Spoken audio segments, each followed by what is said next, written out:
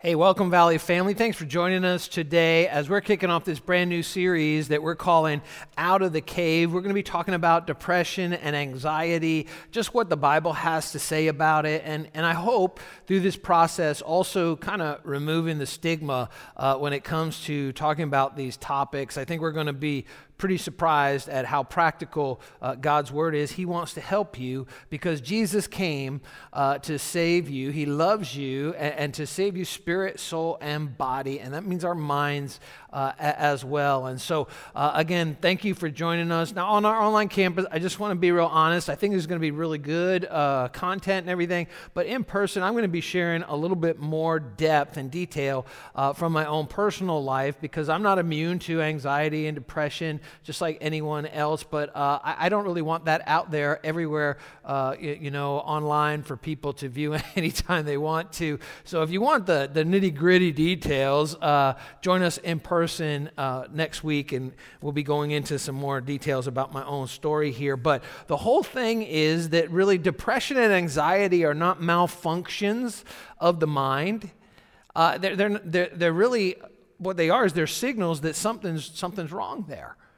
That there's some pain that really needs to be dealt with. It's kind of like, as you think about this idea, the stigma to depression and anxiety, that there's still a lot to. It's almost like right now I have contacts in my eyes, and I do that because I don't like my glasses fogging up, especially when I preach. I do wear glasses most of the time when I'm home and all.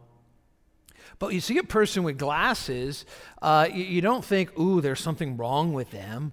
What it means is this: part of their body is not functioning as effectively as it could. That's what glasses mean. No big deal.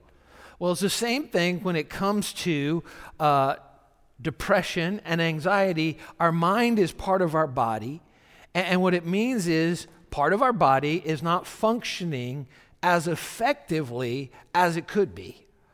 And so we just need to kind of remove the stigmatism from this. What we're going to find is some of the real great people in the Bible actually, had to fight against anxiety and depression as well. And I think this is going to be a real empowering series, to say the least. And so here's the first thing I want to just say in terms of a blanket statement. General statement, just moving forward in this message series is this: my illness is not my identity. Your illness is not your identity. You can't claim, don't hang on to if you are depressed right now and you're battling with anxiety, and those two often kind of go together. We get anxious about things, we begin to worry, and you know what comes on the heels of that is depression. And so anxiety, they're kind of like cousins. They work together in tandem together. So my illness is not my identity. Your illness is not your identity. That's a really important statement. And so what does the Bible have to say about depression and anxiety and God's will, as far as God's will is concerned in those? Well, Galatians chapter 5, verse 1 says, it was for freedom that Christ has set us free. That's freedom from sin. And I think it also, for the sake of our conversation, can also be applied free from depression, free from anxiety. And the reality is, as I said, many really great, powerful people of God throughout the Bible wrestled with depression and anxiety. In fact, there's a whole book of the Bible that's all about depression called Lamentations. Lamentations. And let's look at it in Lamentations chapter 3, verse 17 through 20. The writer of Lamentations puts it this way: I have been deprived of peace. I have forgotten what prosperity is. So I say, my splendor is gone, and all that I had hoped for from the Lord. That's pretty depressed right there. And it goes on and it says, I remember my affliction and my wandering, the bitterness and the gall. I well remember them, and my soul is downcast within me. Whole entire book of the Bible, written from a perspective of someone who's in a depression. And so obviously, it's not something that repulses God. God understands, and there's a remedy for it. Sometimes that remedy can be because of the depression, the anxiety, it can be because of a chemical imbalance in our lives, and we need to get some medical help in that regard. And I don't discourage that at all. I have relationships close to me that people had to actually get a little antidepressants to help them during a difficult time. Nothing wrong with that at all. But one of the things I think that largely is overlooked when it comes to really fighting or battling depression, anxiety, is really a lot of things that we do to ourselves that cause depression and anxiety that are really somewhat of an easier fix if we're just a little bit more attentive to those warning signs in our life. And not only the writer of Lamentations, but Paul the Apostle himself, look at what he said in terms of ministry, and there's so many pastors I know that really struggle with depression and anxiety. 2 Corinthians chapter 1, verse 8, it says, "We do not want you to be uninformed, brothers and sisters." So he's sharing this, he's being transparent about the troubles we experienced in the province of Asia. We were under great pressure, far beyond our ability to endure, so that we despaired of life itself. And so if the Apostle Paul said, "I was despairing of life myself," he knew what it was like to be depressed.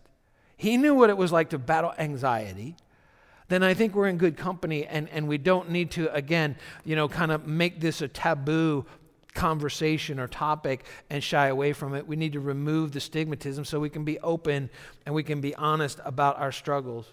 In the Old Testament, and that's really what I want to kind of focus on in this series, in the Old Testament, one of the greatest heroes of the faith in the Old Testament majorly struggled with depression, and that was the prophet Elijah. And Elijah is very interesting as we jump into the story here. Let me give you the background. The prophet Elijah just had a phenomenal victory. Incredible victory where he defeated over 800 false prophets of Baal. I mean, just called down fire from heaven, all this just amazing spiritual victory. And right on the heels of it, goes into a depression. So many times after the highest of the highs comes the lowest of the lows. You know what they call Monday? After Easter for pastors, they refer to it as Blue Monday, because a lot of pastors just go in the tank right after Easter, literally within 24 hours of the Super Bowl for church, for Christianity, go right into the tank. And again, in person, I'm going to be sharing some things about what I've seen in my own life, what I've experienced, and how to really kind of remedy those things in a practical way from my own story. But we're going to look at Elijah here and look at what happens after this incredible victory on Mount Carmel. We're picking it up in 1 Kings chapter 19, verse 1 through 4. It says, "Now Ahab, he was the king at the time, a wicked king, told Jezebel, she was the queen, everything Elijah had done, this incredible victory that he experienced, and how he had killed all the prophets with the sword. So Jezebel sent a messenger to Elijah to say, 'May the gods deal with me, be it ever so severely, if by this time tomorrow I do not make your life like one of them.' And Elijah was afraid and ran for his life." Think about this. He just was responsible for over 800 false prophets, just incredible victory over them, literally, physically, and spiritually. And basically, he just gets one bad comment on his Instagram post and he goes to pieces. One little tweet from Jezebel and he becomes unhinged. Elijah was afraid and ran for his life. And when he came to Beersheba in Judah, watch this, he left his servant there. Huge mistake. We're going to see isolation. When he needed to be around people, instead, he distanced himself, isolated himself. And look at what ends up happening. He left his servant there while he himself went a day's journey into the wilderness, and he came to a broom bush, in other words, a low-hanging bush that he crawled up underneath for shade, and he sat down under it and he prayed that he might die. "I've had enough, Lord." He said, "Take my life. I am no better than my ancestors." What's significant here is that when he came to Beersheba, that's actually the place, when he comes to this area, that's the place that he answered God's call on his life. So he goes back to that place near Beersheba, and he's like, I'm done. I got a mean little tweet, and I'm done. Someone didn't like what I did yesterday in ministering and fulfilling my calling. Someone didn't agree with something I said, and I'm done. And he went into this major, major depression, literally asked God to die him. And he says, I'm no better than my ancestors. We'll swing back to that in just a minute.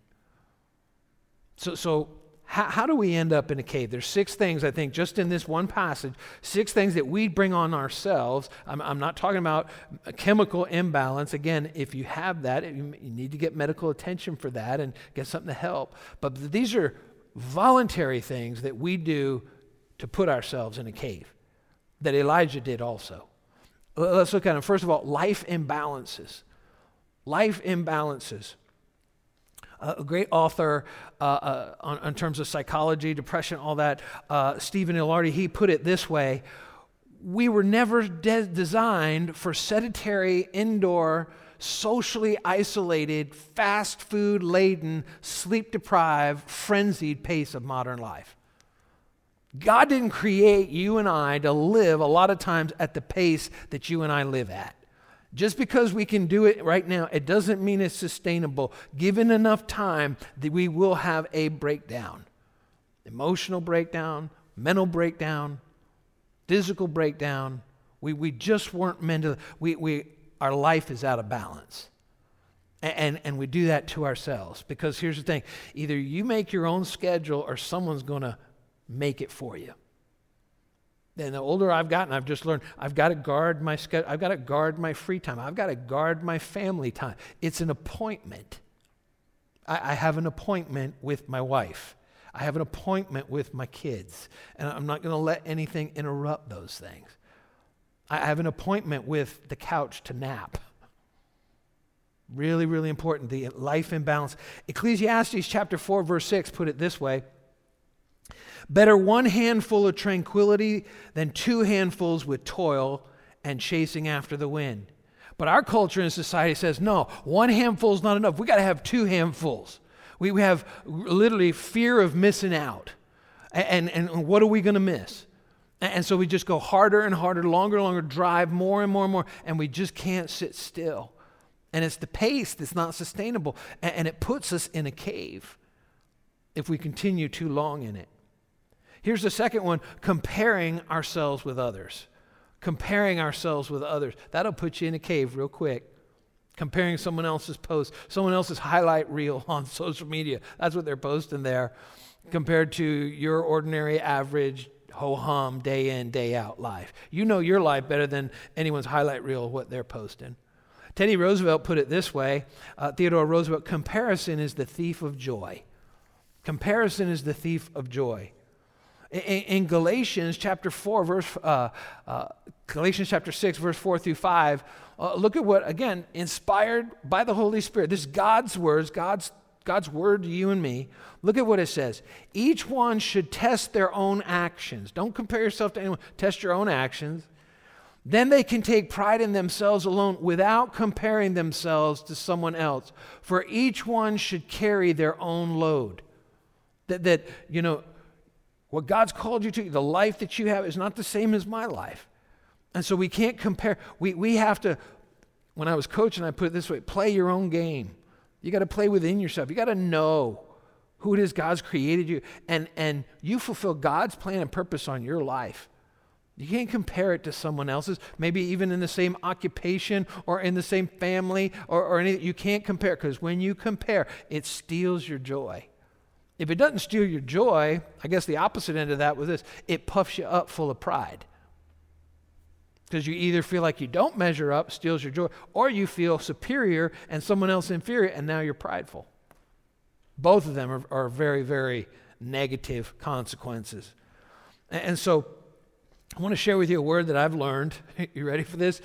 Because again, so much time we spend just looking at other people and what they're doing and all these things. And we've got to carry our own load. You know, God doesn't give us grace for everything else out there, everyone else's situation and problem and all.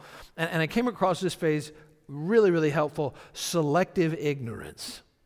Selective ignorance. You know, I used to be like a news junkie of politics and all that stuff. And what I found was, especially in 2020, shut down and all that, a lot of time at home, the more news I watched, the worse I felt. The more news, the bluer I got. And so now I really limit. I want to be informed, but I don't want to hear what someone thinks about the news. I really limit how much news, because most all the news is not good news. Not like, hey, look at this, is great, what happened? It's bad news all the time. I try to read, and I give myself just a limited amount of time. And even when I view news, very limited time and scope. And I never watch it live because I want to fast forward through, because I just don't want to take too much of that negativity in. I want to be aware, but I don't have to know everything. And I think that's true for social media. I think that's true for all different areas of our life. We have to learn selective ignorance. There are some things I just want to still be in the dark about. I don't need to know it all. I've got a load, every one of us. We got to carry our own load, not let other people put all kinds of other loads on us. Here's the third way that we end up in a cave: ruminating and self-talk. That's kind of a clinical word that ruminating and self-talk. What is ruminate? Ruminating, the best way to explain it is kind of like a cow that chews its cud. You know, they'll eat and they'll swallow it, and then they actually bring it back up, and that's ruminating. They'll bring it back up and chew it some more, swallow it, and bring it back up and chew it some more. And listen, every time you bring it up, it's grosser than the last time you swallowed it. That's what ruminating is, mentally just bringing it up over and over, and the mind going back to it. I call it grinding. Grinding on something.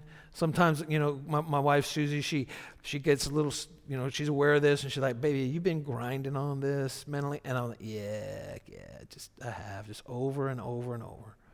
Ruminating and self-talk. Brian Tracy, again, another author, put it this way: 95% of your emotions are determined by the way you talk to yourself. Think about that. 95% of your emotions are determined by the way you talk about yourself, to yourself, in your head. 95%. It's shocking. That's why, again, God's word, this is stuff we do to ourselves. Nobody did this to us. This is stuff we do to ourselves. God's word in Philippians chapter 4, verse 8 and 9, I've shared this before, the Philippians 4:8 filter, but look at what it says we should be thinking about. If you're going to ruminate on something, not negative self-talk, ruminate on this. Philippians 4:8 through 9. Finally, brothers and sisters, whatever's true, whatever's noble, whatever's right, whatever's pure, whatever's lovely, whatever's admirable, if anything is excellent or praiseworthy, think about such things. And the God of peace will be with you. Did you see that? The God of peace will be with you. God gives you and me peace when we ruminate on the right things. Pure, noble, true, good, wholesome. Think on those things. And you know what the byproduct of that is? Peace. But old Elijah, he's just in that cave. Just kill me, because he's thinking about he's just ruminating on that one negative comment on his post by Jezebel. That's all that he hears. Over and over and over. Fourth way that we end up in a cave, just like, or under a broom bush, you know, like Elijah. Inability to process pain in a healthy way. See, life is hard. It's hard here on this planet. Some people think that life's supposed to be perfect and great and tranquil and awesome all the time. No, that's called vacation. That only happens like a week or two every year. That's not life. That's vacation. And so there's going to be pain. And so many times we don't process that pain the right way. That's why in the shutdown, especially in 2020, mental health, I mean, the statistics jumped like through the roof because there was pain, there was emotional pain. I'm not talking about just physical pain from and there certainly was that from COVID, but the emotional, the mental pain, people losing their jobs, people being forced to can't go outside, just there's a lot of pain. And alcoholism went up, drug addiction went up, suicide went up, just mental health in general, depression, all these things through the roof because we don't process our pain in a healthy way. But so many times when it comes to pain, what we need to realize is not only does God want to help you and help me, but that there's really purpose in the pain, that God can use even the painful things in life to help other people, to help someone else who's coming behind us. In fact, that's the promise when we process the pain the right way. That's the promise of Scripture. In 2 Corinthians chapter 1, look at what it says. God comforts us in all of our troubles so that we can comfort those in any trouble with the comfort we ourselves receive from God. For just as we share abundantly in the sufferings of Christ, so also our comfort abounds through Christ. If we're distressed, it is for your comfort and salvation. God's speaking through Paul the apostle. He's like, you know what? That my pain has a purpose. Is to help someone else. And that's why in person I'm sharing much more details about my own personal story because I believe some of the things that I've walked through as a man, even as a pastor, in terms of depression and anxiety, I think by sharing that, it'll help other people to talk about it. It'll help other people to navigate through. It'll help other people to receive God's grace and God's healing. Instead of, again, that stigma. We want to remove that stigma on these topics. So there's purpose in our pain. Let your suffering help someone else. That's what Paul said. That's what Scripture, let your suffering help somebody else. I know what you're feeling. I've been there. You can get through this. This is not the end. You're not alone. You're not the only one that's ever felt this way before, that's felt the walls closing in. You're not alone. Here's the fifth way that we put ourselves in a cave. Again, we're not talking about chemical imbalance. We're talking about stuff we do to ourselves. Fifth thing is isolation and loneliness.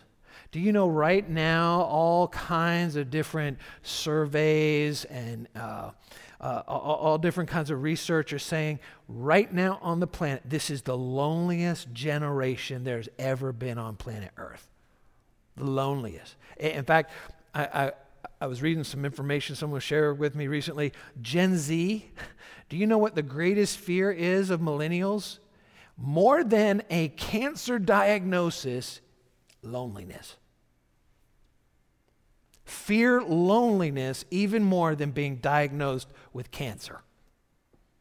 And what did we just come through? Intense isolation and loneliness. We were lonely before 2020 shut down, and that even just pushed us deeper into it. Isolation and loneliness. See, it's important for us to realize you and I were made for each other. We were made for people. Think about it. In creation itself, in the beginning, God created, and when you read in Genesis, God creation, at the very beginning of Genesis, God creation says it's good. God says it's good, it's good, it's good, it's good. Until he makes man, and then the first time that something that's not good, this is before sin even entered into humanity, is loneliness. He says it's not good for man to be alone. See, the first problem in the Bible wasn't sin, it was solitude. Let me say that again. The first problem in the Bible wasn't sin, it was solitude. It's not good for man to be alone. And this is what Elijah did. He left his servant when he needed his servant the most, just to have a friend, just to have somebody to talk to. He left him behind. And he isolated himself. And he cut himself off from people that cared. And it got worse. It didn't get better. The first problem in the Bible wasn't sin. It was solitude. Again, here it is, Genesis chapter 2, verse 18, right in the Bible. We have it there for you. The Lord God said, it's not good for man to be alone. It's not good. And for many, in the midst of this difficulty, that's what they chose. In the midst of COVID, coronavirus, pandemic, all that stuff, I'm going to, we call it social distancing. It should have been called physical distancing. Really, really poor verbiage there and communication. I think leaders did the best that they could, but it was awful. Social distancing, in other words, don't talk to anybody. That's what social distancing is. Instead of, we need each other more now than we ever did. Physical distance, yes. Social distance, absolutely not. Look at what Romans chapter 12, verse 5 says. And so many Christians forgot about this in the middle, forgot about the priority of being with the people of God. We were closed as a church when we had to be, but as soon as we could, we opened again under those requirements and capacity restrictions. Why? Because look at what the scripture says. Since we are all one body, we belong to each other. We belong to each other in the body of Christ. And each of us needs all the others. That's kind of become real fashionable right now in some segments of Christianity. I don't need anybody, just Jesus and me are okay. That's a total falsehood. You got to twist up all kinds of scripture. We need each other. We belong to each other. In fact, the Bible goes on and it says that God places each one in the body of Christ as he wills. Did you know it's not even up to you and I to choose a church? It says he places us in the body of Christ where he wants us to be. And we need, and the eye can't say to the hand, later on it says, I can't say, I don't need you. The parts of the body can't say, I don't need you. That's a violation of the Christian faith to think we don't desperately need one another. We need each other. God created you and me. God created humanity as social beings to just flesh and blood be there for one another. We belong to each other. Each of us needs all the others. I need you. You need me. And we need to receive God's grace to fulfill the instructions of Scripture. Here's the sixth and the final one, spiritual warfare. Sometimes it's just straight out spiritual warfare what's happening. Sometimes it's just a spiritual attack on us at a time of vulnerability. I think that's why they call the Monday after Easter Blue Monday for pastors. It's because after that high, depleted, so much focus and all, and you're physically exhausted, you're spiritually exhausted. I've learned a lot over the years. That's why we were closed on Monday, to just let myself and the rest of the staff, and we had a half day on Tuesday, so a day and a half off, just to replenish ourselves, just to refresh ourselves. And it was about Wednesday before I kind of felt myself again after Easter. But sometimes it's a spiritual attack when we're vulnerable. The most vulnerable that I am any part of the week is Sunday, right after I'm done preaching, on into the evening, really. And Susie and I have learned just to really guard that time. I'm just like, I'm depleted. And we have to guard and we do get together with some folks, we have some friends, and a lot of times it's not good for me to be alone, but I always make sure that when we get together with folks, those are folks that kind of replenish. They don't drain me more after I've been totally drained. Some relationships kind of drain you, some replenish you. They need to be replenishing relationships. Spiritual warfare.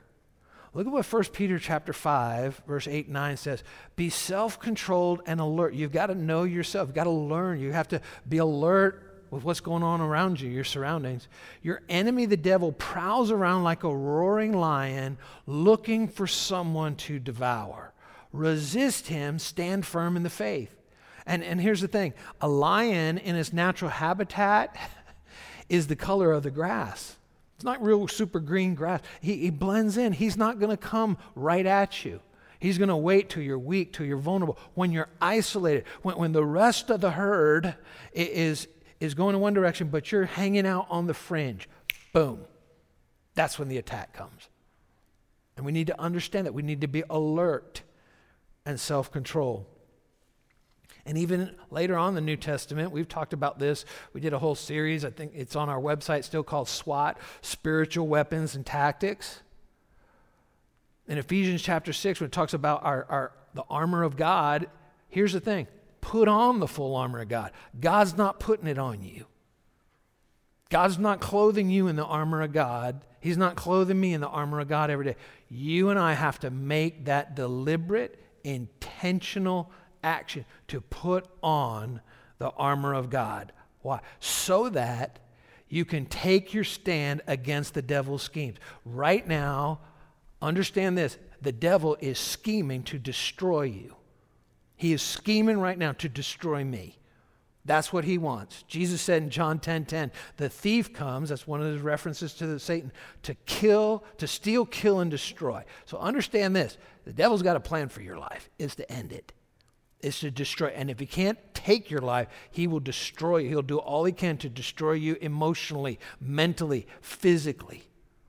Understand that those schemes of the enemy, and put on, you have to decide, put on the full armor of God so that you can take your stand against the devil's schemes. If you don't, you may find yourself in a cave. And it may be a cave of your own making. It may be a cave of my own making, because I have done this to myself, just like Elijah did. That he let his guard down. No, just kill me. I'm no better than my ancestors. He was comparing himself even to those who came before. I'm no better. Just daring to compare. There goes his joy. There goes the sense of fulfillment of what God called him to, not his ancestors. And so here's the thing. Let me kind of summarize these 6 points that I've shared from Elijah here as we're starting out. We're going to pick it up next week as we're talking about coming out of the cave. But this is decisions, these are actions that we take, thought pattern that put us in the cave that we do to ourselves. God has given us authority, but we have to use it. God has given you and I spiritual tools, His Word, prayer, prioritizing the people of God gathering in His name. But if we don't want this anymore, we don't pray, we don't gather, we're putting ourselves in a cave. And that's not something anyone did to us. We did it to ourselves. And so, yeah, there absolutely are sometimes chemical reasons for people to be depressed and battle anxiety. But there are also some real practical solutions to when it's not a chemical thing.